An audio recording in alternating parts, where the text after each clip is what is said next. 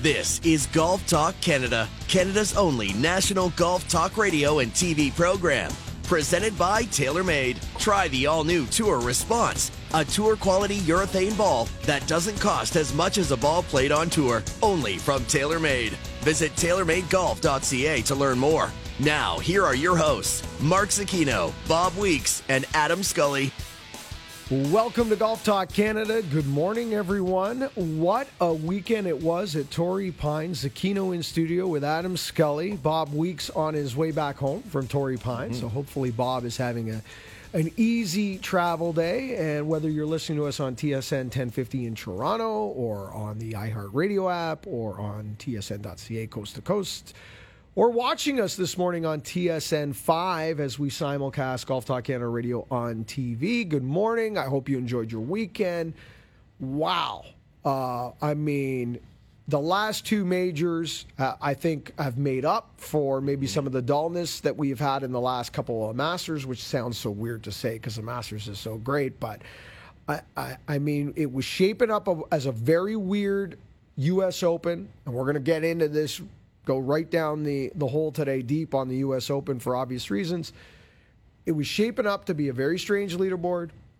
European journeyman Richard Bland, and it was just, Russell Henley, who, yes, is a three-time winner on the PGA Tour, but not exactly a household name, and a guy you would put on top of a leaderboard at Torrey Pines in the U.S. Open. And I remember a couple people reaching out to me, Adam, and I said, just patient. I said, be patient. By the time we get to Sunday, this leaderboard is going to be amazing. And it's going to be the who's who. And that's what it became. You know, when you think of past U.S. Opens as well, where sort of relative unknowns are near the top of the leaderboard, Xander Schauffele at Erin Hills. No one had heard of Xander Schauffele. He was right up there for the first couple days. Andrew Landry at Oakmont as well. Remember, he had the 18-hole lead. Of course, Richard Bland this week. Russell Henley, a relative unknown. Of course, they both sort of didn't play as well throughout the weekend. Henley especially on Sunday. Obviously, Mackenzie Hughes had a rough final 8 holes or so on Sunday, but it turned out to be a great tournament. Torrey Pines faced some criticism perhaps early in the week in terms of the setup, how it was so similar to the Farmers Insurance Open, but by the time Sunday afternoon came, that was a tough golf course.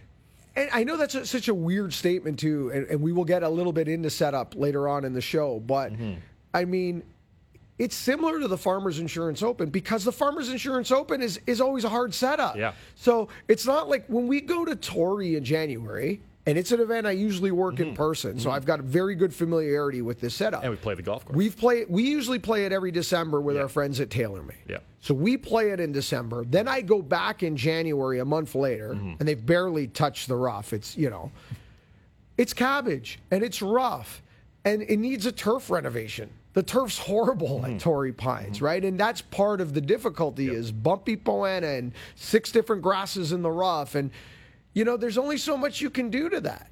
So that's, you go to the Farmers Insurance Open and it quite often plays like a U.S. Open with the exception of one round on the North Course. Yeah. And that's why it's one of the hardest golf courses and hardest tournaments to win on the PGA Tour. And that is why for 6 months I said that Jon Rahm was going to win the U.S. Open. You're right. Because, Adam, it was more a horses for courses play in terms of our TSN Edge picks and anybody in fantasy pools or laying a little action.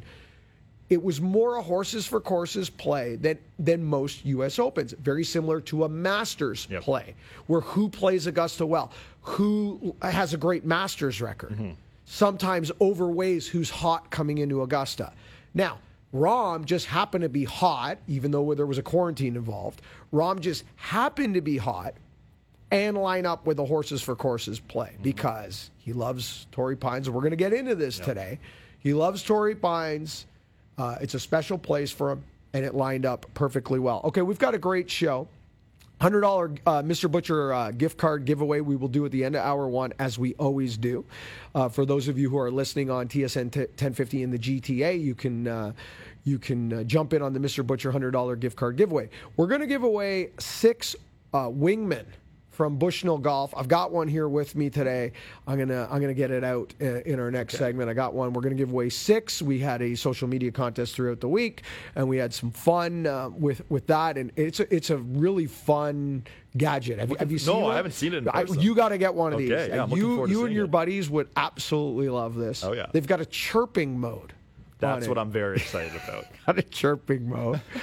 We are wearing Team Canada jerseys for a reason, Adam. We will get into that later on in the show because as of today, the teams are official for the Olympics. They are. And maybe when we have some time, we will break down what those teams look like and who they are. Corey Connors and Mackenzie Hughes will be representing Team Canada in the Olympics, but they have shaken out. We know who is representing Team Canada now in Japan in next month. So they will be wearing this. Team Canada, Adidas, the official apparel provider of Team Canada. We are wearing official apparel right now. Yep. And we're going to be giving some of this away. And we will get into that later in the show. Yes, we will. 20 weeks of TaylorMade. We're going to hear from John Rahm. We're going to hear from Mackenzie Hughes. We have a Twitter poll question. Who is the best player in the world without a major right now? A question that was really easy to answer for the longest period of time. Phil Mickelson, and then it was Sergio Garcia, and then, Ricky Fowler, and there's been, the Lee Westwood, Luke Donald, #1 in the world, hot potato, and they didn't have one. Who's that person now? Head scratching. Xander Schauffele? Patrick Cantlay? Who else? Yeah. Other? There? I don't know. Yeah. We put it out on Twitter. Jump in at Golf Talk Canada, at Golf Talk Canada. Let us know what you think. You can vote. You can send us a comment, etc. We also want to know, what was the best major of the year so far? Yeah. Because now we've got a contender. There's 3. I think you and I will definitely agree on what was the sleepiest, our least favorite. But we will jump into that as well. Winners, weird and what? So much to get to, but let's kick it off with some news and some headlines. News and headlines are brought to you by Sandbagger Hard Seltzer. Sandbagger, everybody knows one. John Rahm is your U.S. Open winner and now #1 player in the world. He loses the title of the best player in the world without a major, which he clearly was, but we all clearly felt that this was a title that he would shake very, very soon. Adam, what I love about this win is, huge key putts, obviously, on 17 and 18. But this wasn't a putting contest. This was a ball striking contest. Yep. And, he made a couple of putts early and a couple of putts late. But, I mean, he out ball striked the field at Torrey Pines. If the setup called for that, put on a stripe show. That's the first thing that comes to my mind. And the second thing that comes to my mind, and I want to get your take on this, is he's always been that hot Spaniard. He has always been that fiery temper. And that's what we love about him. Because, Tiger was full of passion and energy. And Lost his temper. Lost his temper. And most guys don't, it's rare in today's game to see that. But this was the maturing of John Rahm. It was how he handled the COVID 2 weeks prior and withdrawing from Memorial, how he spoke about it in the press conference, how he spoke about his friend that he lost as the reporter in Spain, not being there when his child Kepa met his parents for the first time. I mean, this was a mature guy that knew when to bring the heat and knew when to play away from the flag on the 72nd hole. A different guy. I mean, wow. Those are the two things that stand out for me. 100%. He mentioned he out-ball struck the field. T4 in greens and regulation, 5th in strokes gained off the tee, gained over 4 shots to the field in that category alone throughout the weekend. We were going back and forth over text how Rahm was just sort of hanging around, yet hadn't really made any big mistakes. From a betting or fantasy perspective, he's the first pre-tournament favorite to win the U.S. Open since Tiger Woods in 2008, also at Torrey Pines. So a big win for John Rahm, obviously. He was the favorite before round 2 and round 3, but before round 4, he had the 6th shortest odds to win at 11-1. So if you wanted to lay a little candy on John Rahm before Sunday's final round, you would have had You're still getting value. Some good value there, 11-1 value in some books. But for John Rahm, you mentioned the maturity. I'll get into this a little more in 3-Dub later in the show. Just a different guy. He's matured since the addition of Kepa into the world now. He's just a different perspective. we'd see Rahm, in past U.S. Opens lose it on whether it was his caddy or throw a ball into the woods or yell at himself. But whenever he'd make a mistake, he was a calmer Jon Rahm, and he maybe used that emotion and helped him going forward. We saw Tiger Woods, like you mentioned, all those times, throw a club, swear. But for his next shot, he was locked in the zone again, whereas Rahm previously would still be hot going into his next shot. But now this next level of Rahm, he's matured so much that, I wouldn't be surprised with the Open Championship, 24 days away if you're counting. I wouldn't be surprised if he's in the mix there as well. So I was just going to go down that road, and I want to bring up this stat. This was a stat that Brandel Chambly brought up from Golf Channel. And I liked this stat. It jumped out at me because we love our numbers. We love our crunching our numbers. And we talk about ball striking and out ball striking a field versus it being a putting contest, right? And this morning on First Up, I was a guest on First Up this morning, and we spoke about how does this set up the summer? And AK brought this up, question up. And I agree with him. We're 24 days away from the Open Championship. It's a Ryder Cup year. Jon Rahm will be Sergio Garcia's partner in the Olympics for Team Spain. We have the FedEx Cup playoffs. I mean, we have a massive summer of golf still ahead of us with things that players want on their resume. And right now, Jon Rahm has got to be at the top of everybody's list, no matter where we're playing right now, especially when it's not a putting contest. Yeah. And listen, I'm not taking a shot at his putting. The guy's a great putter. He proved that he can will it in the hole. Those were his words in the post-round presser. He willed it in the hole. He felt like he knew he was going to make it, and he felt that he could just literally Tiger it in the cup. And he did, right? Twice. I love this stat. This is a combination of strokes gained off the tee and strokes gained approach. So when we talk about ball striking, we sometimes talk about, strokes gained approach. But this is like the two most important categories when you're talking about who's the best ball striker. He is third in strokes gained off the tee. Bryson DeChambeau is first, by the way, in that category. He is third in strokes gained off the tee. He is 12th in strokes gained approach, iron play. Who's number one in that category? Colin Morikawa. I always call Colin Morikawa the number one iron player in the world. Statistically, the numbers show that.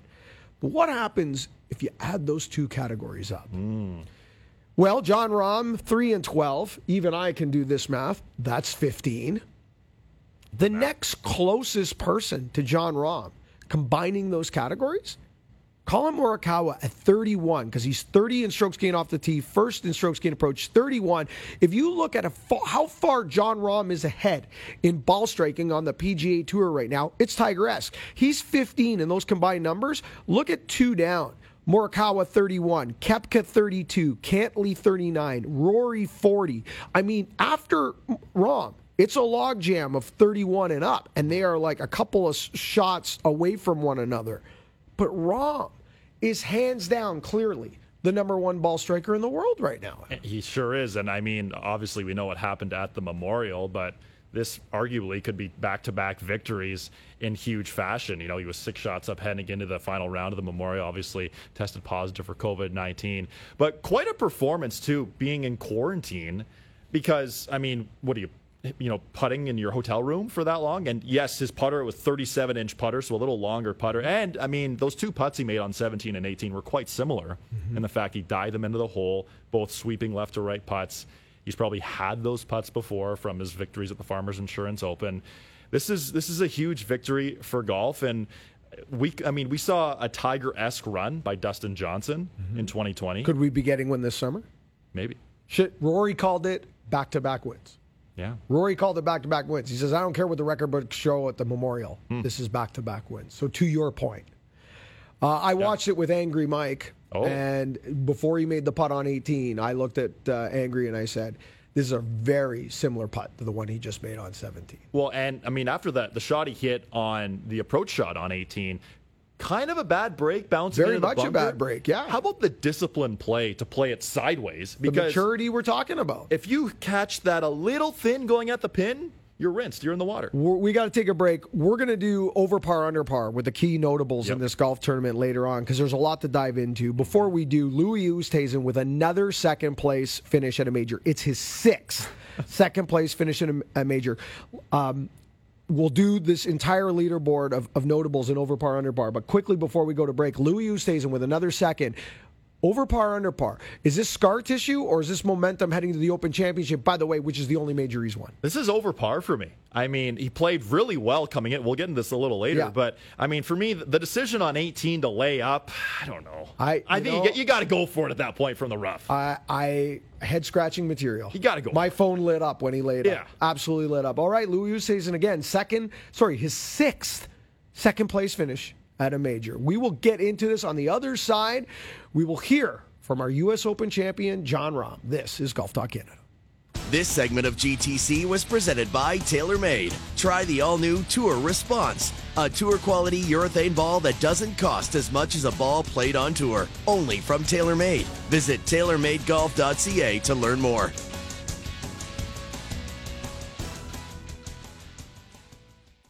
This is Golf Talk Canada, presented by TaylorMade.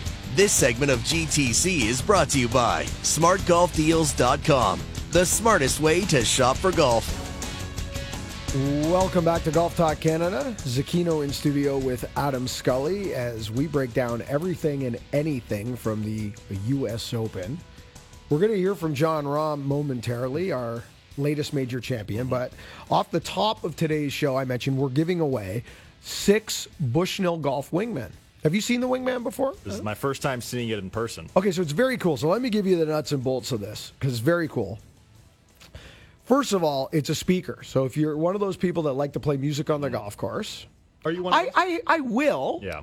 It depends. It's got to be the right environment and who I'm playing. Like when I'm in Casa de Campo and we're out on a holiday. I'll slap this up and Heather and I have a great time and we put the music on. Not crazy, I don't put it on it. That's the one thing. If you play music on the golf course, I'm going to sound like the old grumpy old man here now. But if you play music on a golf course, make sure you're playing it at a volume where it's only in your group. Yeah. Because you don't know if the group in front or the group behind wants to hear your playlist, okay? That's the one thing I will say. Other than that, have at it. Especially the music I like, too. All that electronic. I could get on a treadmill instead of play golf. All right. Like I know what a treadmill is like. All right. So I get on. So anyway, this is so cool. You can play music on it. This is a magnet. And you can attach it to your golf cart or to like your push cart, metal, anything metal, boom. Cup holder, it fits. Very cool. But this is also a GPS device. Which is so cool. You download the Bushnell Golf app. You can see it here. I've got the first hole at Bayview.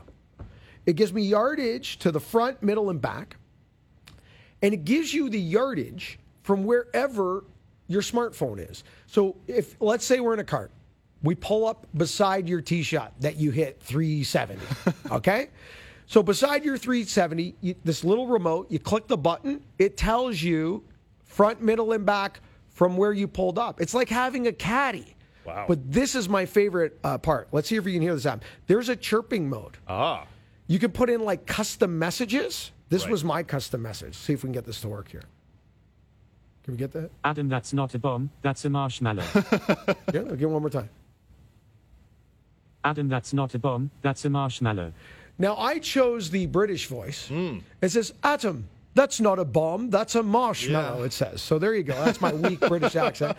But you can chirp. You can put anything in there. You got a buddy that you play with that, three jacks it all the time. You can just have a 3-putt. There you go. Just 3-putt, 3-putt, 3-putt. Lots of fun. We're giving away 6 of them at the end of the show from our friends at Bushnell Golf.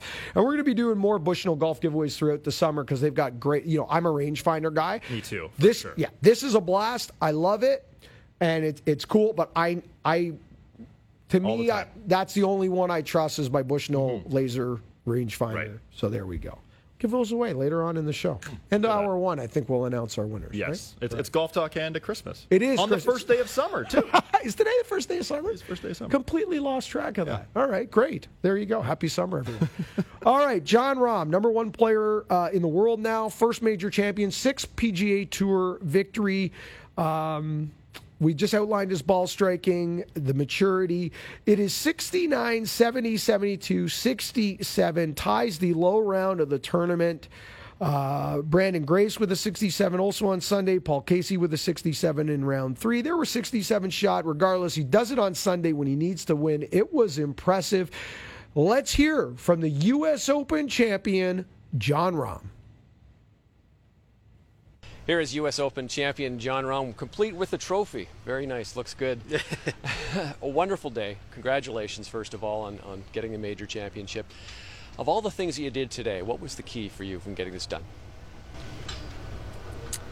Stay patient. Obviously, technically, I did a lot of things well. I drove it really well, hit a lot of greens, and when I needed to, my short game was on point. But I think the fact that I believed that I was going to win every step of the way was the biggest factor, right? When I had those short putts on 13 and 14, it's easy to get frustrated, and start thinking, man, I'm not making putts, I'm not doing this, I'm not doing that. I never really got down that route, never complained, never made excuses. I just simply believed that I could get it done. I've done it before, and I had to do it on a bigger stage. And luckily it happened the way it happened, because those two putts in the last two holes were something I remember for a long time. A lot of those putts leading up before the 17 and 18, as you talked about, they didn't go in. Was it a sense of relief when you did see those two go in on 17 and 18?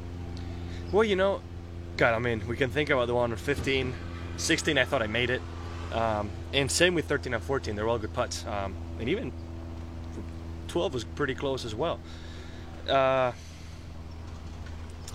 It wasn't a sense of relief, just because I believed it was going to happen.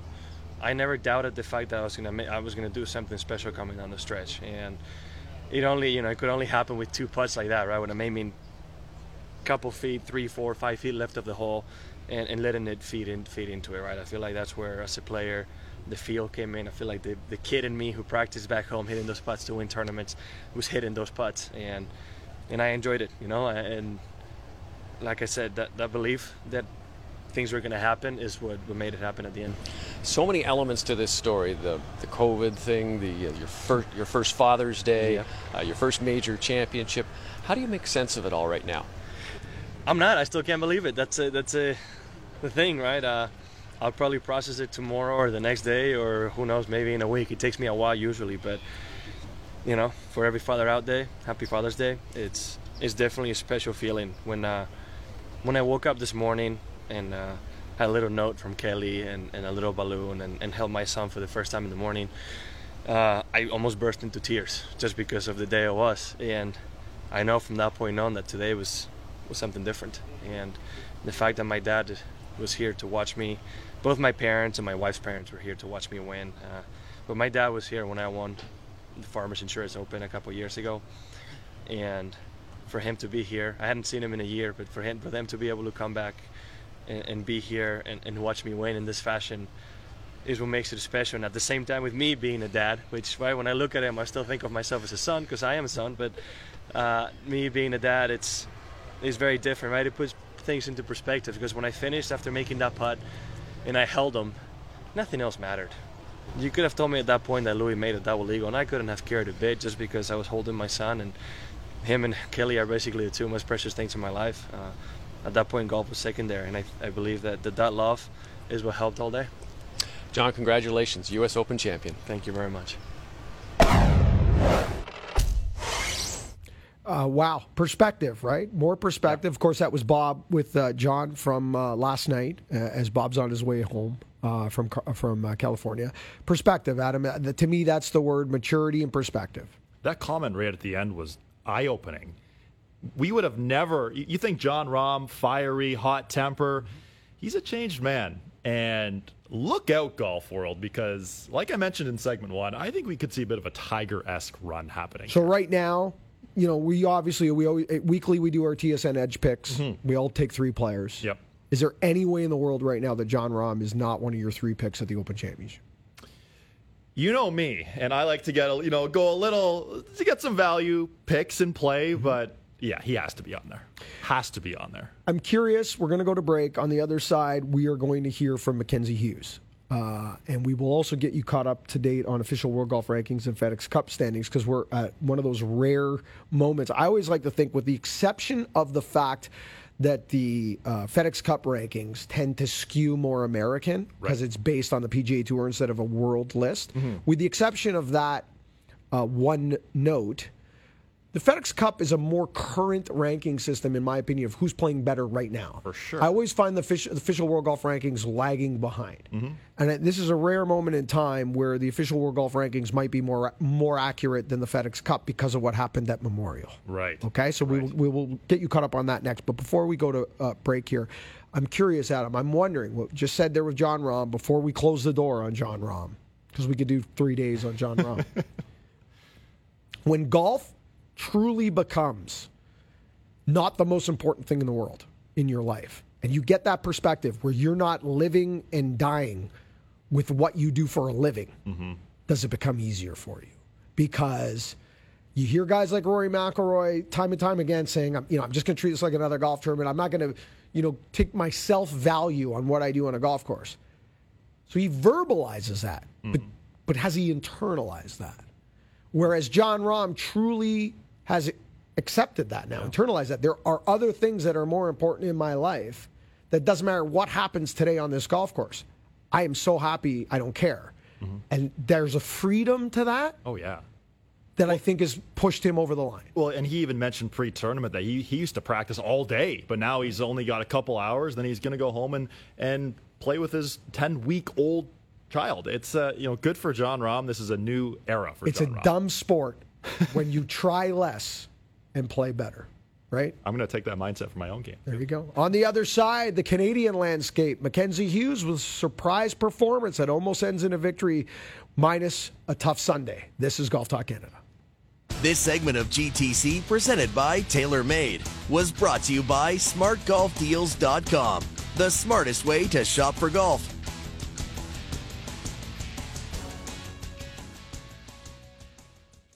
This is Golf Talk Canada, presented by TaylorMade. This segment of GTC is brought to you by WeatherTech Canada, Canada's leader in automotive accessories. 20 Weeks TaylorMade is continuing. We'll get to that in the next segment. We're giving away 6 Bushnell Wingmen. We've got an Adidas contest starting, and the Mr. Butcher $100 gift card for those of you listening on TSN 1050. We will open up the phone lines for the next segment. Give away a $100 gift card to Mr. Butcher. Okay. Team Canada. Who would have thought? I would have want the TSN edge numbers on.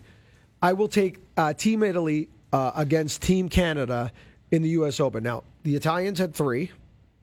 Yep. Team Canada had 4.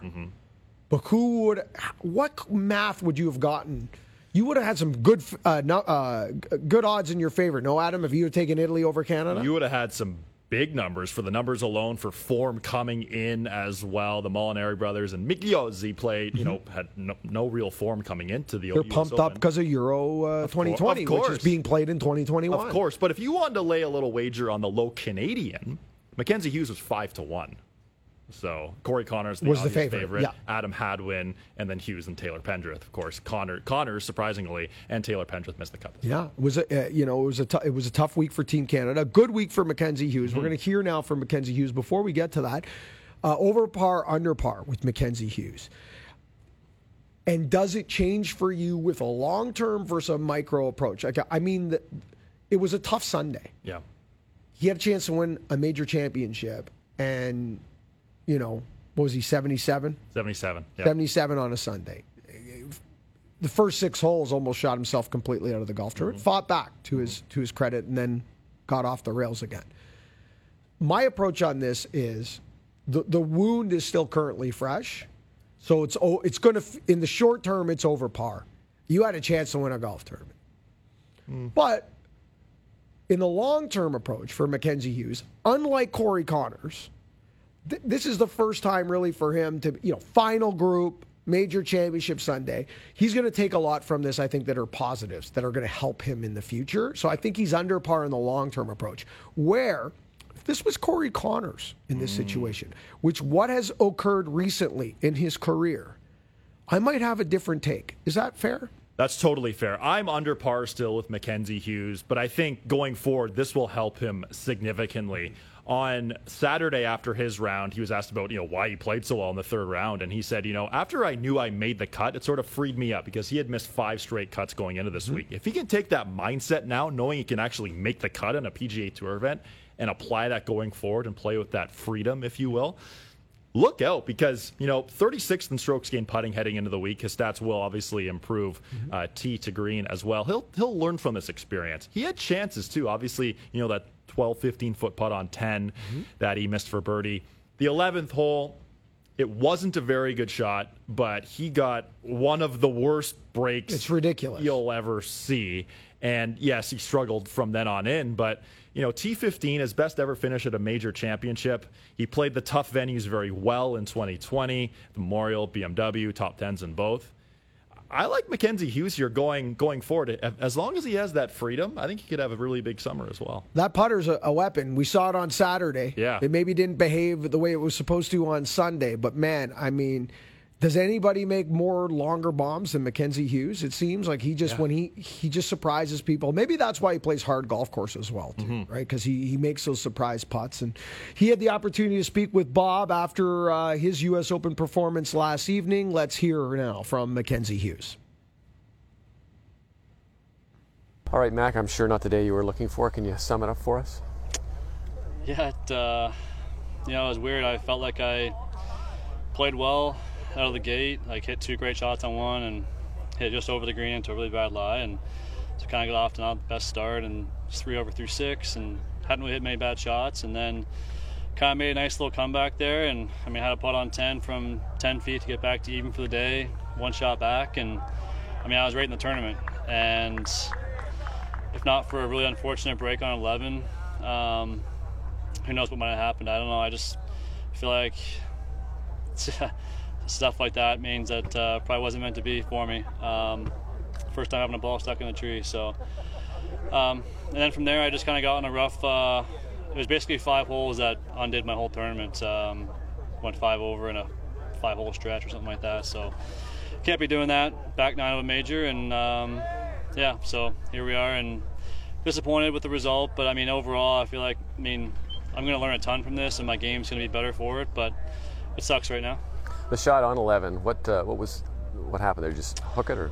Yeah, so I was kind of in between clubs and I was trying to hit like a little cut 5 and I just double crossed it. Wasn't super committed to what I was trying to do there, and yeah, that's the one. If I could have one back, that'd be the one. Because like I said, I was right in the tournament at that point, and you put a shot in the middle of the green there, and who knows? Because I was feeling great, and then from that point on, things were going the wrong way. So it sucks. I mean, I don't feel like the score reflects how I really handled the day. I mean, I kind of got some stuff thrown at me there and all in a hurry, and my strokes were all in about a 45-minute span. So, but all in all, it's a good experience for me, and I'll try and learn from it. Can I just sort of ask you what you're going to leave here with? Well, I mean, I know my game, stacks up with the best players in the world. I just need to continue working on the belief, continue working on the things I was working on this week from a mental standpoint. I just got a lot of good things I can draw on from this week.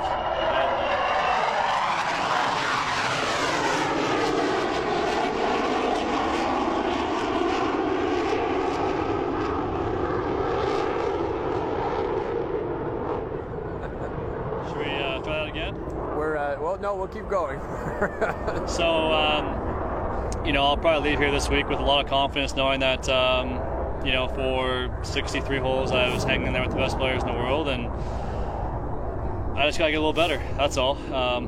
Playing simple, be a little better, be a little more committed in those moments, and we'll be back. May I be the first to congratulate you to say that you are an Olympian officially?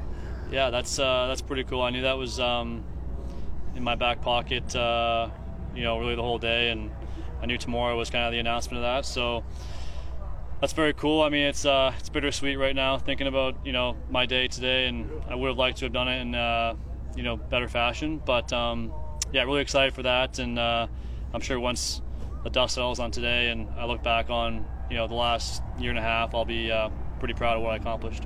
Thanks, Bob. Mackenzie Hughes staying in the process, going to take the positives. Bob's private jet interrupting their interview as we sent the Golf Talk Canada jet to go pick him up. So that was unfortunate, but happens. He said it's bittersweet right now, but he's going to stay in the process, take the positives. And he mentioned it right there. Bob congratulated him. Corey Connors and Mackenzie Hughes will represent Canada in the Tokyo Olympic Games. Okay, on the other side, we're opening up the phone lines for the Mr. Butcher $100 gift card giveaway. 870-1050. 870-1050 is the number. For those of you listening on 1050 in the GTA, you are eligible. If you have won before, you are not eligible. So if you have already won a $100 Mr. Butcher gift card, please don't call because we can't give it to you. We'll do it on the other side. We'll also get you caught up on our Bushnell giveaway winners. Adidas contest, 20 weeks of TaylorMade, and we will tee up hour 2 of Golf Talk Canada. This is GTC. This segment of GTC, presented by TaylorMade, was brought to you by WeatherTech Canada, Canada's leader in automotive accessories. This is Golf Talk Canada, presented by TaylorMade. This segment of GTC is brought to you by Play Golf Myrtle Beach. No destination in the world can match Myrtle Beach's volume of golf, quality, and value. Come discover why Myrtle Beach is the golf capital of the world. Welcome back to Golf Talk Canada, TSN 5, Coast to Coast, iHeartRadio app, TSN.ca, and TSN 1050 here in the T-Dot. And speaking of TSN 1050 here in the T-Dot, if you are listening to us right now on TSN 1050 or you are in the greater Toronto area only and have not won the Mr. Butcher gift card giveaway already this season, then give us a shout, 870-1050, because we want to know the answer to this question for a $100 Mr. Butcher gift card giveaway, and your name will go in the draw for the grand prize, which is a barbecue for you and 9 of your best buddies this summer. 870-1050. Louis Oosthuizen finished second at the U.S. Open yesterday.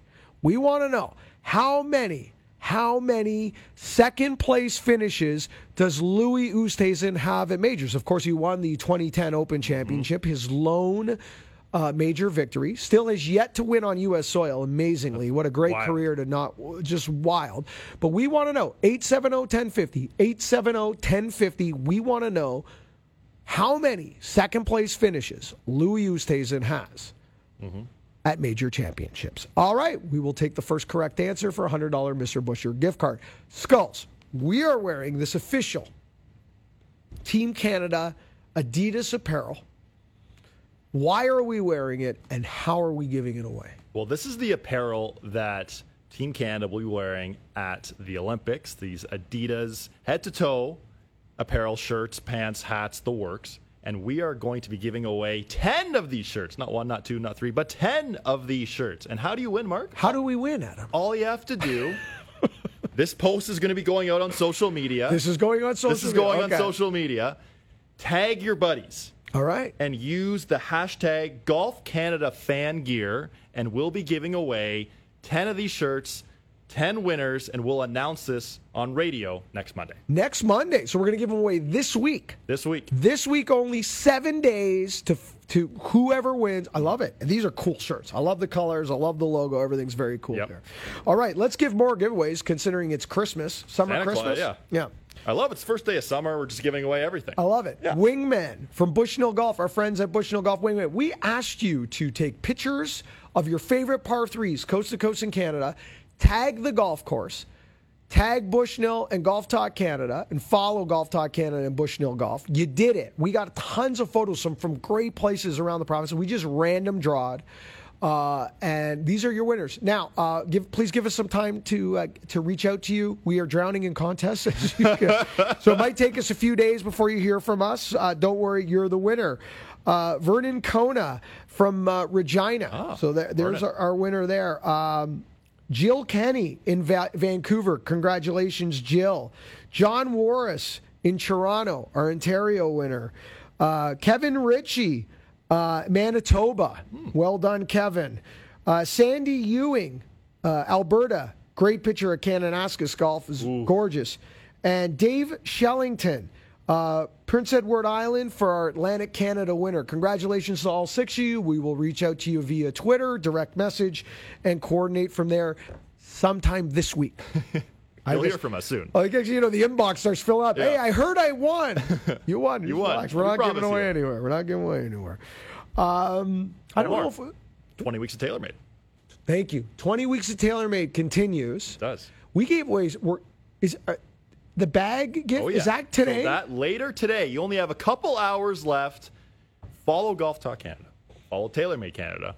Tag your golfing buddies on our post from last week. We're giving away the limited edition Team TaylorMade staff bag, some head covers as well. Rory McIlroy had it. Colin Morikawa had it. Matthew Wolff had it. Haven't seen Matthew Wolff in a while. Great to see him playing. I was going to say, that's a some good story golf. that we should get to coming up in our next segment with our 100%. over par, under par, because 100%. it's incredible. Came out of nowhere, played some great golf this week. Good for Matthew Wolff.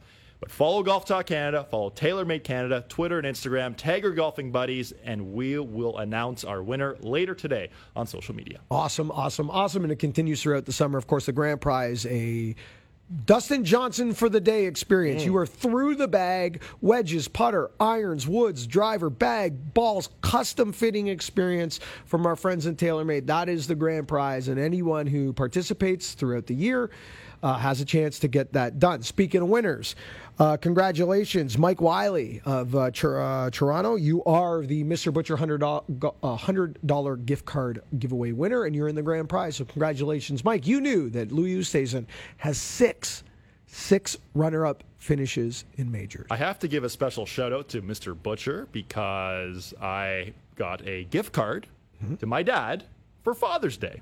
Nice. From Mr. Butcher. That's very nice. And my dad on Instagram, Ricardo's Yes, Home Grill. he does some loves great stuff. Yeah. Showcasing the Mr. Butcher products. Looking forward to tasting what's to come from Mr. Butcher from Ricardo's Home Grill. I had a very summery Golf Talk Canada Saturday. Oh. Yeah, I was at a friend's cottage. Okay. And Sandbagger? We had the Sandbaggers Oh, yeah. and the Mr. Butcher. And let's just say I had too much of both. Oh.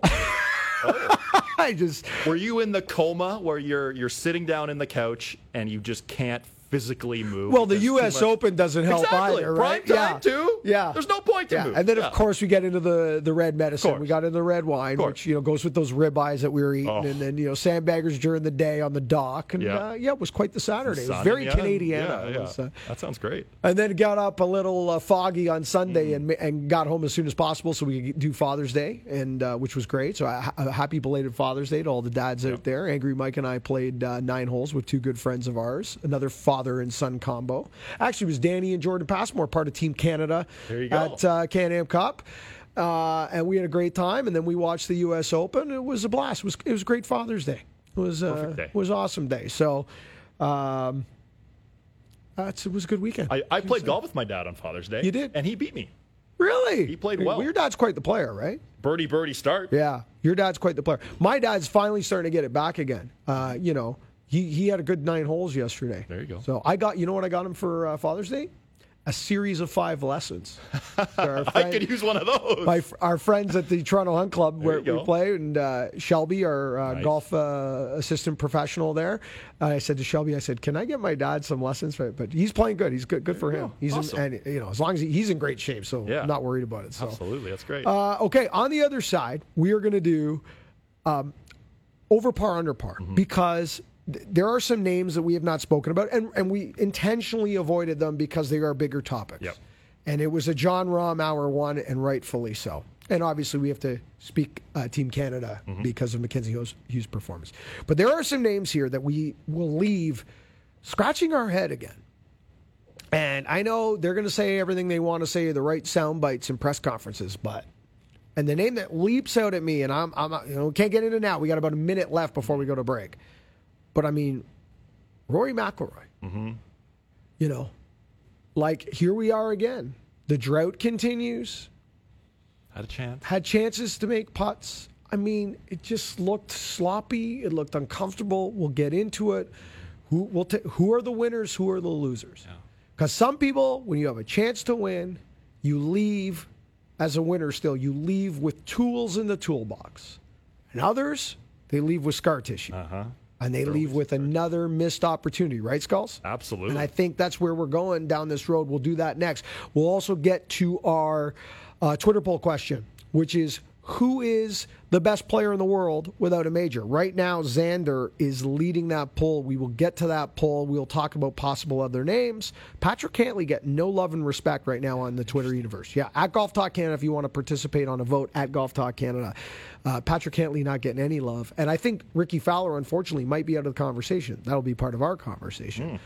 Also, what has been the best major so far this season? Now, keep in mind, I'm gonna throw a wrench into this conversation that I don't know. When Scully said to me, "I want to do a segment on this," I said, "Great," but I don't know if Scully knows that I am also going to account the U.S. Open and Masters from next year because it is part of the Super Season. Of course. Okay. Oh yeah. I am not talking about the last, 3 majors. I'm talking about the last 5 majors. Oh. Because the first major of this season was the U.S. Open. was the U.S. Open of Bryson Yes. DeChambeau. Yeah. It's a bigger conversation than you might have anticipated. Okay. All right.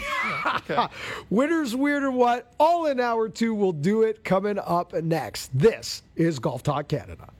This segment of GTC, presented by TaylorMade, was brought to you by Play Golf Myrtle Beach. No destination in the world can match Myrtle Beach's volume of golf, quality, and value. Come discover why Myrtle Beach is the golf capital of the world. Thank you for listening to Hour 1 of GTC. Don't forget to follow us on Twitter and Instagram at Golf Talk Canada. For show archives, podcasts, and all things GTC, visit golftalkcanada.com. And don't miss Golf Talk Canada television, weekly on the TSN Television Network.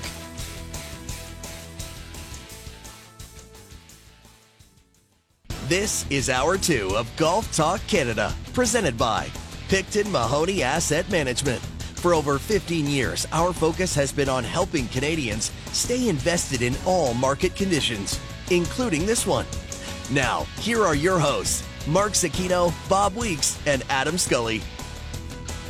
Welcome to Hour 2 Golf Talk Canada. Zecchino in studio, Adam Scully, Bob Weeks on his way home from California, the U.S. Open. Hour 2, we got Winners, Weird, and What? We're going to take a look at who is the best player in the world without a major, which not a clear-cut question anymore. I mean, it's a right now Xander Schauffele getting some love. Yeah. But I mean, this is not like it was where we could all point to Phil or Sergio. No. It's a weird conversation right now. And does someone emerge in the next 12 months to truly be that person? And is that a compliment? Because there's also It's sort of like a backhanded compliment, That's what I right? mean. Yeah. That's what Like I you're in mean. the mix, but you can't close the deal. Kind of like Xander Schauffele right now. All right, before we get to over par, under par, I did mention this earlier in the show. We're at a weird point in time where the official World Golf Rankings might actually be more accurate than the FedEx Cup because of what went down at Memorial several weeks ago. Jon Rahm now currently number 1 in the world. Dustin Johnson falls to number 2. Justin Thomas, number 3. Colin Morikawa, number 4. Xander Schauffele, 5th. Bryson DeChambeau, 6. Patrick Cantlay, 7. Koepka, 8. Reed, 9.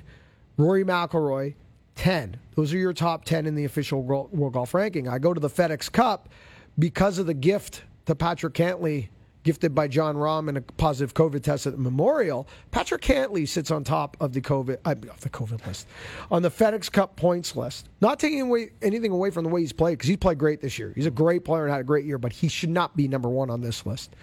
He is number 1, followed by Jon Rahm, who is number 2, Bryson DeChambeau, 3, Jordan Spieth, 4, Justin Thomas, 5, Victor Hovland, 6, Xander Schauffele, 7, Morikawa, 8, Kokrak, 9, Louis Oosthuizen, 10, with the exception of 1 and 2.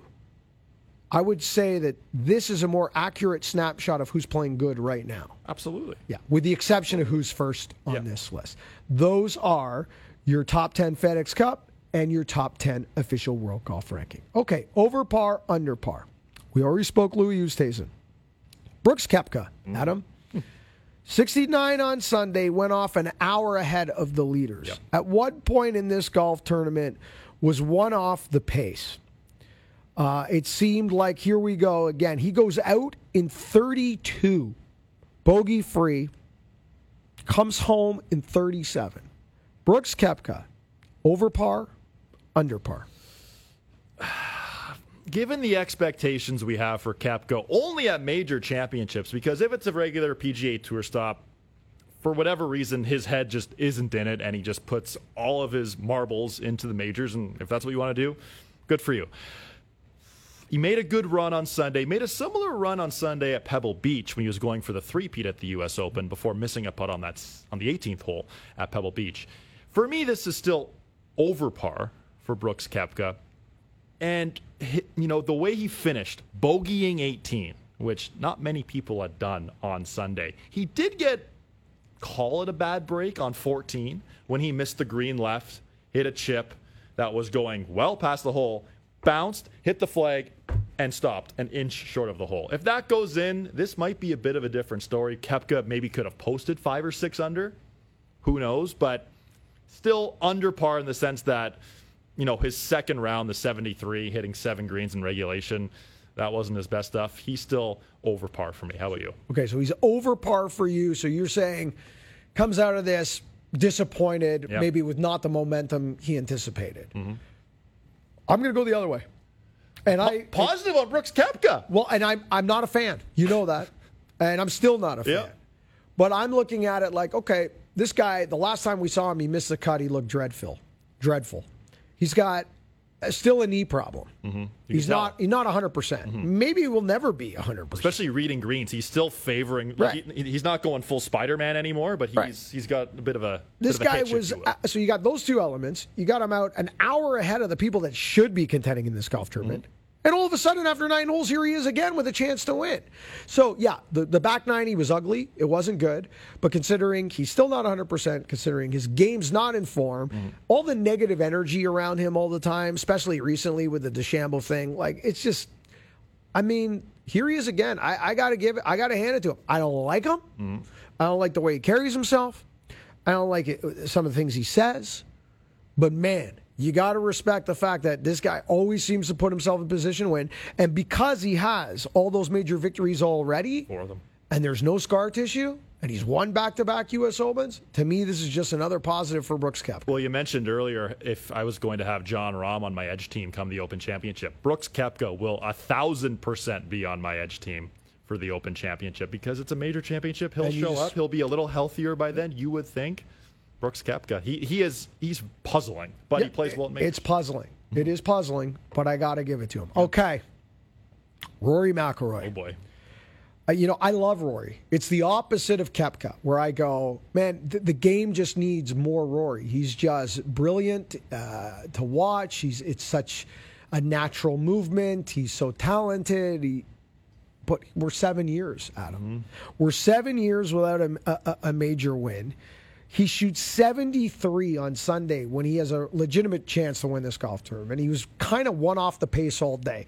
It starts to go downhill for me with Rory with the short miss at 7. Yeah.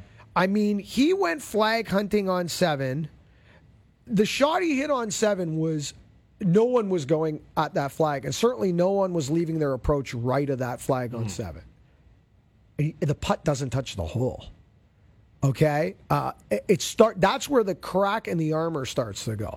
Then he unable to make birdie at the par 5 ninth. Okay, and then it starts to unravel from there with bogey at 11, sloppy 3-putt at 11, sloppy 3-putt at 11, a double bogey at 12. Now that double bogey on 12, he got some pretty bad breaks. Having your ball plug in the lip on the downslope, right. The fact he actually almost got that ball on the green, he sort of hossled it a bit, but he got a bad break. He didn't get up and down. Missed another short putt there, though. And he should be 2 or 3 shots better before that bad break happens, right? You shouldn't 3-putt 11. You should birdie 9. Mm-hmm. And you should have kind of made one of those short ones you didn't convert on late in the front 9, the one that jumps out is 7, but there were other ones. Yeah. So you should be 2, likely 3 shots better before that bad break even occurs. Mm-hmm. You never put yourself in position to absorb a bad break. This is the U.S. Open. Good shots are going to get penalized with bad breaks at times. Right. That's what separates the U.S. Open from all the other majors, is that sometimes it's unfair. Now, I know there's a lot of people out there cringing with that statement because golf is supposed to be we reward good shots and we punish bad shots. And 99.9% of the time, that's what happens in major championship golf, including the U.S. Open. Right. But I would say the U.S. Open, because of its setup, occasionally will punish a good shot. And the Open Championship in Britain will occasionally punish a good shot because of weather. Because Mother Nature will just get involved and you lose control of things. You need to prepare yourself and put yourself in a position to absorb one of those, Adam. He had the opportunity and he didn't. Over par, Rory McIlroy. He's over par for me, too. The expectations going into the week, I know Bob was very high on Rory heading into the week. We know Rory struggles at major championships since winning in 2014, especially in the opening round. Played a little better this time around with a round of 1 under 70 on Thursday. But looking ahead to the Open Championship, do you think slower greens will help Rory or hinder Rory? Good question, because I've always been one of those people that I contradict a lot of theories in golf. Right. I contradict a lot of things in golf. There's a statement. But one of the things I've always said is that when you get to the tour level, when you talk about bad putting at the tour level, not bad putting at our level. I'm lost in the wilderness right now. I might as well putt with a blindfold. Yeah. But blind putting at the tour level usually translates into tentative putting. Yeah, they're not bad putters. They're PGA. They're playing on the best tour in the world. They're top 1% of the 1%. The word bad putting is it typically becomes tentative putting. And we have seen tentative putters play very well at Augusta. Bubba Watson, Adam Scott, Justin Rose, Sergio Garcia. Four of the most tentative putters of the last decade have won there and played well there on annual day. Justin Rose yet to win, but done everything but win. And the reason being is when greens are super fast and greens are kind of on the edge and very slippery, I mean, you need almost a passive stroke can win at Augusta. And you get onto slower green. I always say the last thing a passive, tentative, non-confident putter wants is an uphill putt 8 feet into the green running at, super slow. Because you got to hit it with authority. You got to hit it with confidence. You need to accelerate. That putter head never needs to leave its path. It's got to finish at the hole. Well, all those things equal confidence. So I don't know if the slower greens are going to help Rory. And I don't know if putting's even the issue. Yeah, did he miss putts? Did he 3-putt? Yeah. I don't know. Yeah. I don't know anymore. He can't get out of gear. Okay, we got to do one more before we go to break here because we didn't get to Xander Schauffele. That's right. And this is going to be a cue now, tee up for our next segment. Xander Schauffele quickly at him, another chance to win. Again, it doesn't happen. Didn't play horrible, but didn't play well. 71 on Sunday when he had another legitimate chance to win a major. Hometown guy doesn't get it done, experimenting with the arm bar. Speaking of putting, over par, under par, Xander. You mentioned it there, the arm bar putting. He's over par for me. The one over par on Saturday was puzzling. That's when I thought he was going to make his move. Typically, Sundays haven't been his calling card. I was very high on Xander coming into this tournament. I had him on our TSN Edge picks. The arm bar, putting that into play 2 or 3 weeks before playing the U.S. Open, the tournament that you circled in your calendar with your dad 7 years ago, to completely alter the way you're putting it as one of the top putters in the world. I don't get it. I don't get personally, it either. At a course you've played at since you were 5 years old. Yep. This home course, he's played there thousands of times. Mind-bogglingly weird, to say the least. He's over par for me. How about you? He's over par for me too, Adam. For all the reasons you've outlined, he has convinced himself that the arm-anchored putter is cheating, which it's not. There was nothing wrong with his putting. He kind of had that attitude, well, if they're going to do it, I'm going to do it too. First of all, if it was that much better than everything else, everyone would be doing it, and everybody who was doing it would be winning with it. That's not the case. It's an overreaction to what DeChambeau's done and a couple other players, but it's not changing the game. No.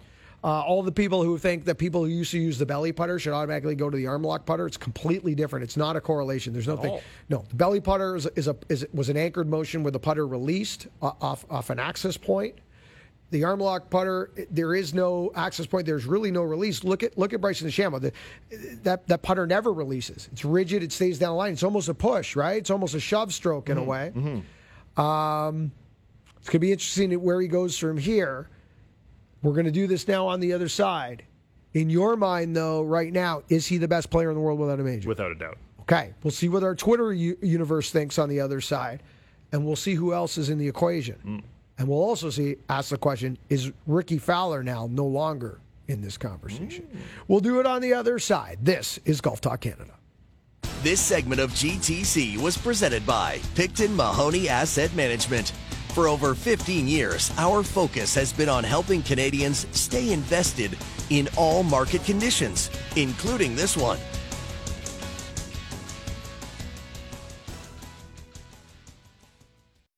This is Golf Talk Canada, presented by Picton Mahoney Asset Management. This segment of GTC is brought to you by the Muskoka Bay Club and Resort. Live, stay, and play. Welcome back to Golf Talk Canada. Zucchino Scully with you, whether you're listening on TSN 1050, iHeartRadio, watching us on TSN 5. Thank you for tuning in this morning as we wrap up the U.S. Open. All right, Adam, I'm going to suggest that right now we are at a moment in history where the question of who is the best player in the world without a major is at the weakest time in history since we started official World Golf Rankings back in the 80s. I mean, Luke Donald was the number one player in the world, never had a major. Lee Westwood, number one player in the world, never grabbed a major. Phil Mickelson took 12 years of being one of the best players in the world and racking up PGA Tour events before he took the monkey off his back and won the 2004 Masters. Is it his time? Yes, right? Sergio Garcia, age 37, 38, when he won his... Over 70 majors, For 70 majors before he takes the monkey off his back. So there have been legendary future World Golf Hall of Famers that either pull the monkey off their back or don't. Or don't. Lee Westwood's one of the greatest players we've seen in the last, 20, 30 years. Colin Montgomery. Just going to mention that, 7 times he won the Order of Merit in Europe. 7 times. The Order of Merit winner in Europe. Never won on U.S. soil. Never won a major. Wild. Right now, who's the best player in the world without a major? Now that Rahm is no longer that guy, we asked the Twitter universe. 65% say Xander Schauffele is the best player in the world without a major. 7% chose Patrick Cantlay. Now, you ask, why did we have Patrick Cantlay as Xander Schauffele as the two choices? Well, just according to the official World Golf Rankings, they are 1 and they are 2 in the official World Golf Rankings of who is in there that hasn't won. Xander Schauffele is 5th. Cantlay is 7th. Neither one have had a major, so we put him up. And then we put other. So Xander Schauffele got 65% of the vote. Cantlay, 7%. No love for Cantlay. 28% got other. 28% got other. So who would be in the other? So that's where I want to go with this for you, because the Xander Cantlay discussion's a no-brainer. They both have 4 PGA Tour victories. Okay, that's fine. Cantlay has 2 at Memorial, which is a great tournament. But Xander's wins are World Golf Championship event, Tour Championship, Century Tournament Champions. He's got like the cream of the crop on tour victories. And to your point, his major record is ridiculous. It really is. He's played 17 career majors. He has 10 top 10s in major championships. He's played 5 U.S. Opens. This was actually his worst U.S. Open finish at T7. So he plays U.S. Opens very well. Just has to get that monkey off his back. He's got a 2nd at the Masters, a 2nd at the Open Championship as well. So when you look at his career in majors without a victory, it screams Xander Schauffele over Patrick Cantlay. And in my opinion right now, even though it is the weakest moment in history, in my opinion, where you're asking who's the best player in the world without a major, that's not a shot against Xander. I'm just saying there's not that Sergio Garcia out there who's got, 30 wins or whatever the number was. To me, he's still probably the best player in the world. If you're asking my opinion, I'm going to say Xander Schauffele. The question is, who are the others? Like, does Ricky Fowler get... Like, I don't say... To me, we're almost at the stage... This is tough to say because he's not that... It's not like he's 45 years old. But we are approaching a moment in time. This is going to be controversial. Because I know there's so many popular Ricky fans out there, so don't beat up on me on this. We are slowly approaching a period in time, Adam, where saying Ricky Fowler is the best player in the world without a major is like saying Colin Montgomery is the best player in the world without a major. The door, he doesn't qualify for majors anymore. See, I'm not quite there yet. He got the special exemption into the PGA Championship, came T8, came T11 at the Memorial. Yes, he's 91st in the world right now, but he has to qualify for these majors first. But heading into this year, Jordan Spieth was still qualifying for major championships, but where was Jordan Spieth? He was lost in the wilderness. Ricky Fowler has been lost in the wilderness. He's played well in major championships before. I don't think the door is closed just yet. But once he's 32, he's still a young man. He's still a young guy. Phil Mickelson didn't win his first major until he was 33 or 34 years old. Yeah. So for Ricky Fowler, I don't think the door is closed just yet, but the clock's ticking. He's got 5 PGA Tour victories, Ricky. A couple of European wins along the way. So again, though, okay, he only has one more PGA Tour win than Xander Schauffele. Mm-hmm. Mm-hmm. It's not like, again, it's not like when we had this conversation with Phil Mickelson or Sergio Garcia. I mean, the numbers were ridiculous, the tallies of wins. Yep. That they, like they were dominant players of their generations without a major. Mm-hmm. Lee Westwood was a dominant player of his generation without a major, still doesn't have one. Was Ricky Fowler ever a dominant player of his generation? I would say, maybe dominant isn't the right word. Top 5s in all 4 majors in 2014 is a very good run. Yes. But to me, there could be some similarities here between Fowler and Xander Schauffele. Because in 2014, when Fowler finishes top 5 in all 4 majors, you think, of course he's going to win one. Of course he's going to win one. 7 years later, he doesn't have one. If Xander Schauffele doesn't pick one of these off, eventually, 7 years from now, we could be having this conversation about Xander Schauffele. Okay, question for you. If we're having this conversation in 7 years, and it's still Xander, how many wins does Xander Schauffele have between now and we get to that conversation? Like, is he at 10 PGA Tour victories? You would think so. Right. Has he added another WGC? Yeah. Probably. Has he played on Ryder Cups? Olympics, yeah. Yeah. So you think that would help him going forward, but sometimes the monkey gets larger, though. Exactly. But we just saw Phil Mickelson win his 6th major championship that nobody saw coming. So I wouldn't close the door on Fowler specifically just yet. I really think Xander Schauffele is going to win one either at the Open in 24 days when that kicks off, or next season. I'm thinking next year's U.S. Open, as Xander Schauffele's name circled on that, but you never know.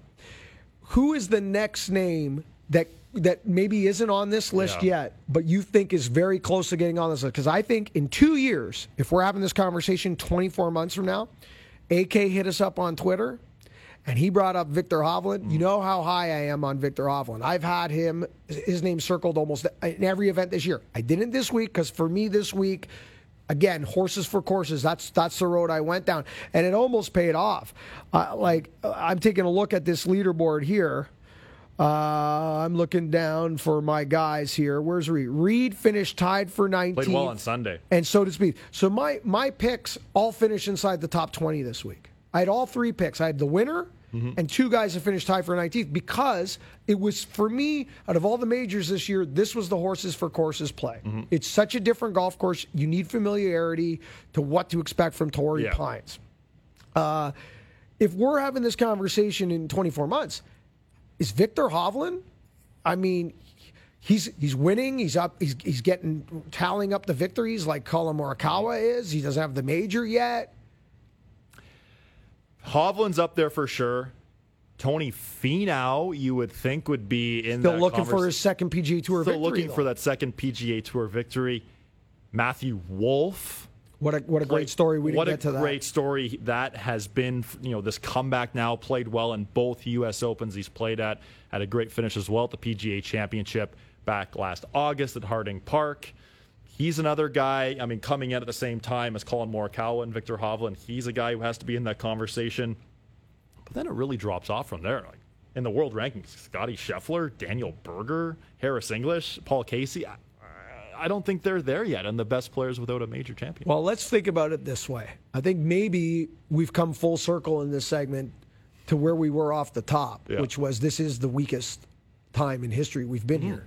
Because we look at the early 2000s and we're having this conversation. We're trying to decide between Phil Mickelson, Lee Westwood, Colin Montgomery, Luke Donald, Sergio Garcia, and here we are, and we can't find names to even put on this list. So that's something to be said. Before we go to break, we were going to get into what our favorite major was. Oh, right. And we need to get there. We're running out of time. For me, Adam, Phil Mickelson's March down 18 is going to be hard to beat. It's still number one. Yeah. But of all the other majors, the other four, when we go back to Bryson and Winged Foot and the two Masters we've had, this is clearly, hands down, easy the second best major we've had in this super season. It's not even close for me. That it's almost as good as what we saw at Kiowa. I'll still put Phil at Kiowa. That's going to be iconic forever.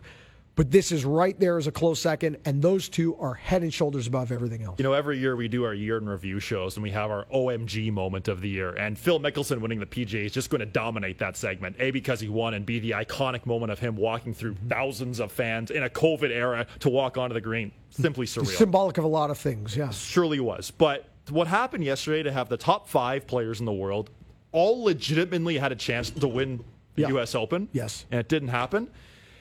Yesterday's U.S. Open major of the year. So you're putting it above Phil's moment? I think it is. Wow. I think it is. Are you with me that those two, that there's nothing else in the conversation? I mean, in terms of how close it was, the 2020 U.S. Open at Winged Foot, it was close for 40 minutes or so. The Wolf DeChambeau back and forth. Dustin Johnson, an unbelievable performance at the November Masters.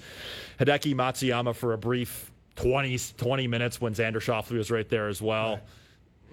But it's definitely between the PGA and the U.S. We're Open. running late, as always. The only reason, and I'm not arguing with you, tournament for tournament, this was a better major. This is the major of the year, tournament for tournament. Yeah. Because of the, if you weren't in the top 10 in the world, you weren't invited. A reason that, for me, Kiowa was the major of the year is because 30 years from now and 50 years from now, we will be talking about the time Phil at age 50, that iconic moment. We will not be talking about it. That's the only reason for me. All right, on the other side, we're going to do 3-dub. Winners, weird, and what? Coming up next, this is Golf Talk Canada.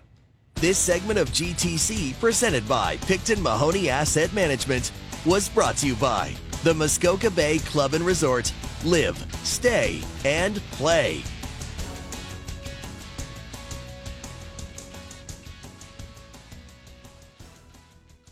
This is Golf Talk Canada, presented by Picton Mahoney Asset Management. This segment of GTC is brought to you by Cadillac. Springtime is a lot like a Cadillac, spirited, vibrant, and you definitely know when it arrives. Put a little spring in your drive with the Cadillac XT4, XT5, or XT6. Visit Cadillac.ca. Your Cadillac is waiting. Cadillac, never stop arriving. Welcome back to Golf Talk Canada. Aquino Scully, U.S. Open edition. We're back Wednesday with a 1-hour Golf Talk Canada television, which Bob will be back for. We'll put a bow on the U.S. Open. Look forward to the Travelers Championship. And it's major championship week on the LPGA Tour. Right, major championship. So we'll preview that as well. Because Brookles is back. He's back. So we'll keep an eye open for that one this week as well. Lots to get going to. And again, only 24 days away from the Open Championship. We've got the team set up for the Olympics. I can't wait to watch Rahm and Garcia. That's going to be awesome. So cool. That's going to be good. Of course, 4 Americans, because if you're inside the top 20, you get to go. And Dustin Johnson has said he is not going, which means Justin Thomas, Colin Morikawa, Xander Schauffele, and Bryson DeChambeau will be Team USA at the Olympics. Maybe we'll do a little bit of that this week on TV as well. And a conversation that we'll definitely be having closer to the Olympics is the format. Can you change it? I would love to see it change. If you saw Rahm and Garcia together playing as a team, just imagine those fists. We saw Rahm go ballistic after making those putts on 17 and 18. We've seen Sergio do it in years past too. I never liked the format from the beginning. It feels too much like a regular PGA Tour event. We get enough of that. I'm with you 100% on it now. And we will have that conversation. All right, let's do it. It is winners, winner what? 3-dub, and the tee is mine. I'll answer the question. You want answers? I think I'm entitled. You want answers? I want the truth! You can't handle the truth. Well, the truth, Adam, is the spring of 2021, the spring of 21 will forever be known as the spring of Tim Mickelson. Yeah. He has won back-to-back majors, Tim Mickelson.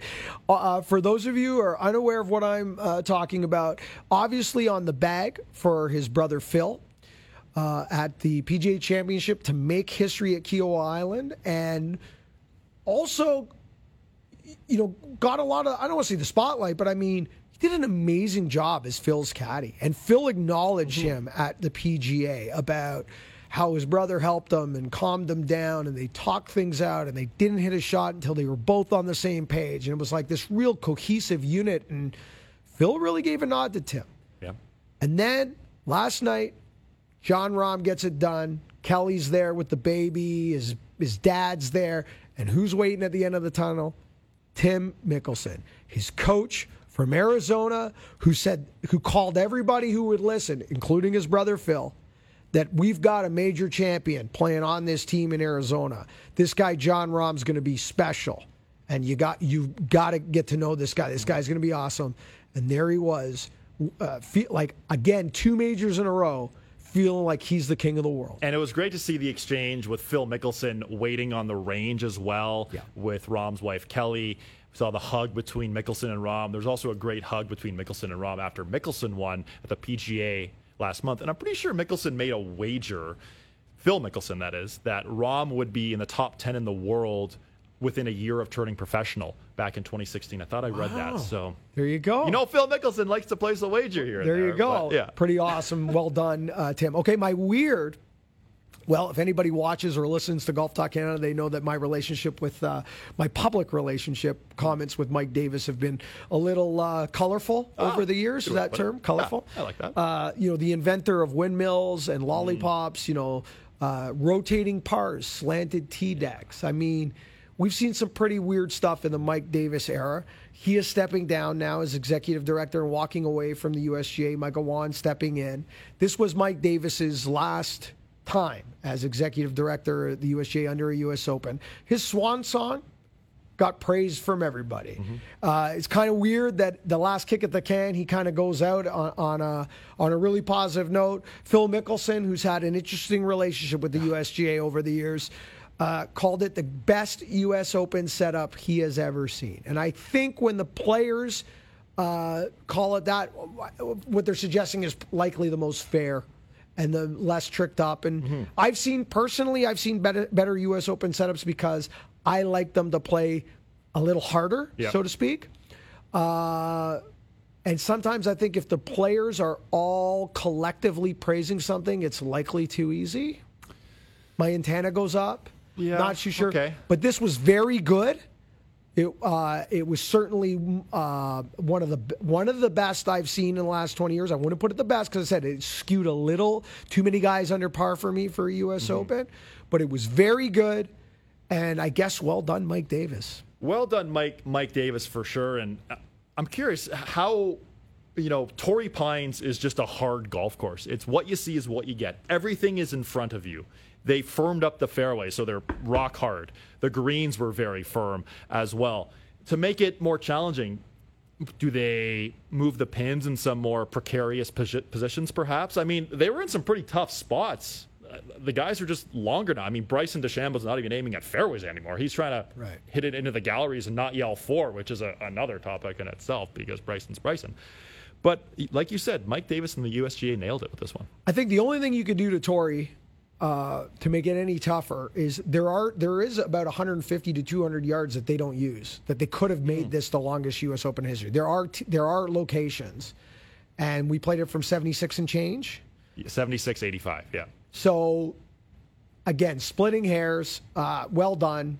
It's a positive. It's just weird. on the way. I mean, maybe you learned something along the way. What makes me laugh here is that Mike Davis is going into the golf course architect business. Yes. And my what, very quickly, because I know we got to get going here, is the streaker dude. Oh, yeah. Was this 1977? But this is the first time a streaker has interrupted a golf tournament and decided to hit golf shots. Yeah. He got a few swings in, up 13. Swing looked okay. Before they got tempo. to him. That's unbelievable. Before he gets tackled. That's got to be one of the worst jobs in the world. I don't envy security, police officers. I don't envy anybody doing that job in today's society. But if you're that cop that needs to tackle the nude dude. Yeah, not so good. No, you're paying me enough for that. All right, Adam, that does it for me. The tee is yours. Yeah, well, I had the coffee. I got to activate the calves, and I got to step on one here. Come on, baby. That's what I'm going to do today. Hit bombs and attack the pin. Well, my winner this week, Mark, is something we referenced a little earlier in the show, and that's Jon Rahm's maturity. And that was his comments he made before even teeing it up. You know, the COVID situation he went through was incredibly challenging for a number of different reasons, personal reasons for Jon Rahm, having lost a close friend to COVID-19. With a 6-shot lead, essentially having $1.6 million, they basically were almost going to sign the check for him at the Memorial. It was that close. 6-shot lead. He wasn't going to lose that lead. But the maturity, the grace he took, taking the high road essentially. Kudos to Jon Rahm. I've learned a lot about Jon Rahm in the last 2 weeks, going from this fiery guy who lost his temper all the time to now someone who can stay closer to even keel. Good for Jon Rahm here. And the greatest players in the world, the greatest players in history will say that your mistakes, your disappointments, your failures, or your losses are only negatives if you don't learn from them. And obviously, Jon Rahm has learned a lot. That's well said. Another guy who's certainly learning a lot is my weird this week, and that's Viktor Hovland. So Viktor Hovland withdrew on Friday afternoon, and this was sort of a strange story. He got sand in his eye. The sand in San Diego's thicker, I guess. I don't know. But, I mean, he was 9 over par. Couldn't really see, apparently. Good for him. He could have been my winner, weird, or what, because he posted a fun little picture on social media with the eye patch. Kind of looked like number 2 from Austin Powers, maybe a little bit, if you will. So Viktor Hovland, WDs. I'm sure part of it was because he wasn't playing very well. Right. Allegedly, well, it's easy to withdraw when you're 9 over, I guess, right? Yes. But I don't know. Maybe we'll see Hovland wearing sunglasses. Maybe the Phil Aviators, the Ricky Fowler new sunglasses with one of his new sponsorship deals. A weird story for sure. My what before we go to break? Richard Bland. Okay, this was a great story. For 36 holes. For 36 holes. The oldest 36-hole leader or co-leader in U.S. Open history, 48 years old. We know the story about his hat from his golf club in England. Didn't have a hat deal. And then, of course, Reality sort of set in. You call it that. He played well for 9 holes on Saturday, too. Hit all 7 fairways in the front 9 on Saturday. 77, 78 finishes T50, but still a great story. For a while there, he thought 115th ranked player in the world. Could he contend at a major championship? Why, yes, he could, because Phil Mickelson was 115th in the world when he won the PGA Championship last month. So a good story all around, and hope we see Richard Bland at the Open Championship in 24 days. Not to go too hard on Richard, because journeyman, good for him. Again, to your point, had a couple of good holes on the weekend, etc. But, I mean, when you look at what he did through 36 holes with his putter. Didn't miss inside 10 feet. I mean, he was blowing the field away in strokes gained putting. It was a one-trick pony. Yeah. And you live by the blitz, you die by the blitz, and there needs to be another game plan that the only guy I know that can go sometimes with a game plan and I'm just going to outputt you to death is Jordan Spieth. And later in his career that caught up with him and he had to go back and circle the wagon. So, I mean, I guess if we had gone a deep dive, if we were still doing Golf Talk Canada on Saturday mornings, if we had had a Saturday morning GTC this weekend. Imagine that. Oh, that would have been something. I think you and I would have probably taken a deep dive into Richard Bland and probably would have said, these ball striking numbers need to get brought up or this is going to go sideways. The writing was on the wall. All right, Adam, on the other side, we'll put a bow on today's show and tee up Golf Talk Canada television for this week. This is Golf Talk Canada. This segment of GTC, presented by Picton Mahoney Asset Management, was brought to you by Cadillac. Springtime is a lot like a Cadillac. Spirited, vibrant, and you definitely know when it arrives. Put a little spring in your drive with the Cadillac XT4, XT5, or XT6. Visit Cadillac.ca. Your Cadillac is waiting. Cadillac, never stop arriving.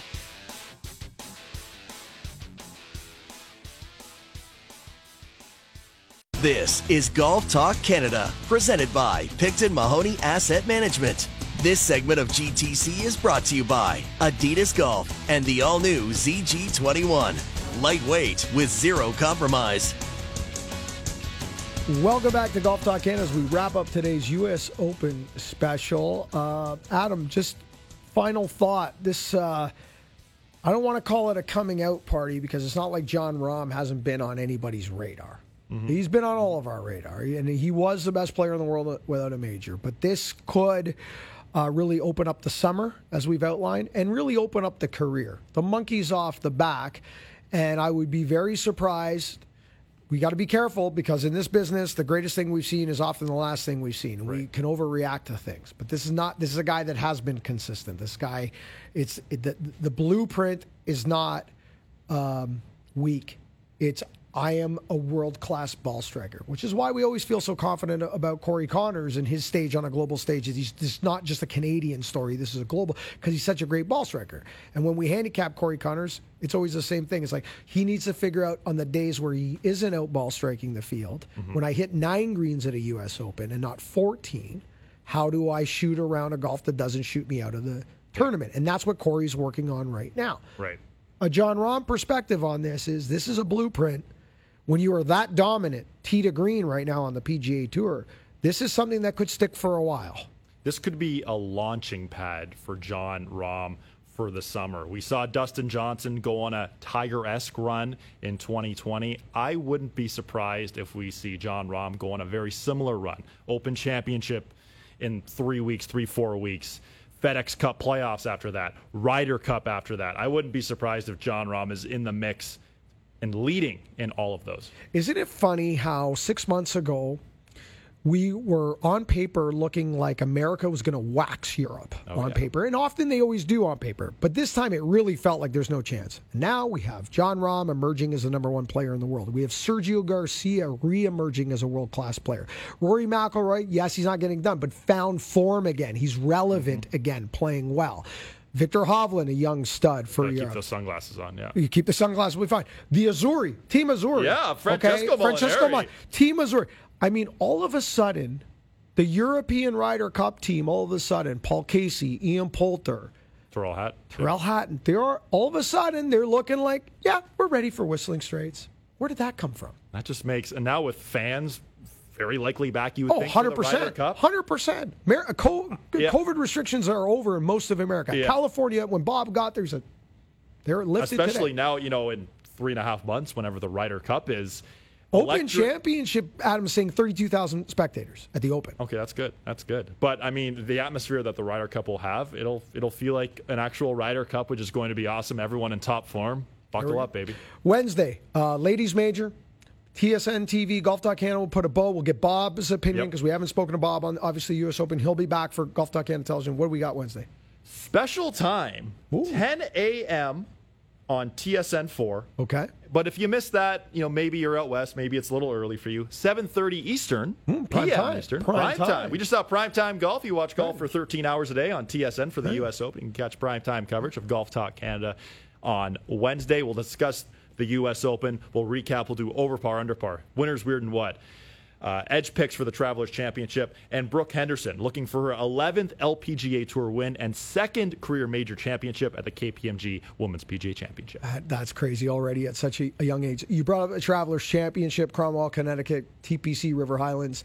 Surprisingly strong field. Yeah. There's some big names in the field, like Phil, Jordan's there. There's a number of big names in the mix. You'll have to stay tuned to our TSN Edge picks because, hey, our TSN Edge picks. I don't want to toot our horn too much, but this is getting silly. We're on fire. Yeah, 2 wins, 2 seconds in the last 3 weeks? Yeah, is that what it is? We're collectively on fire. Yeah.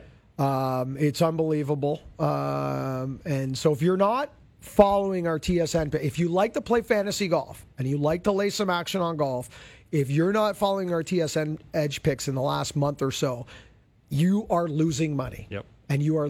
We have been on fire. Last week, Adam with the call of the year with Garrick Higo out of the blue had the winner. I called John Rahm 6 months ago for the U.S. Open. Stayed with him. Got it.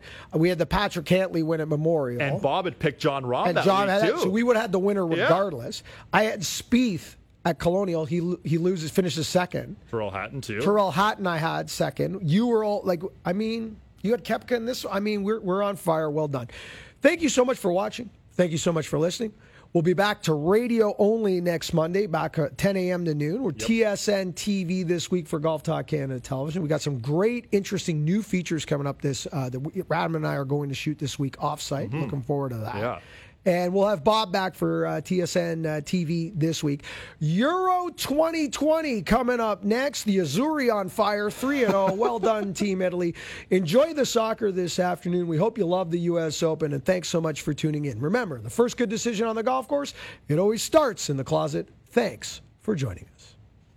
This segment of GTC, presented by Picton Mahoney Asset Management, was brought to you by Adidas Golf and the all-new ZG21. Lightweight with zero compromise. Thank you for listening to GTC. Don't forget to follow us on Twitter and Instagram at Golf Talk Canada. For show archives, podcasts, and all things GTC, visit golftalkcanada.com. And don't miss Golf Talk Canada Television, weekly on the TSN Television Network.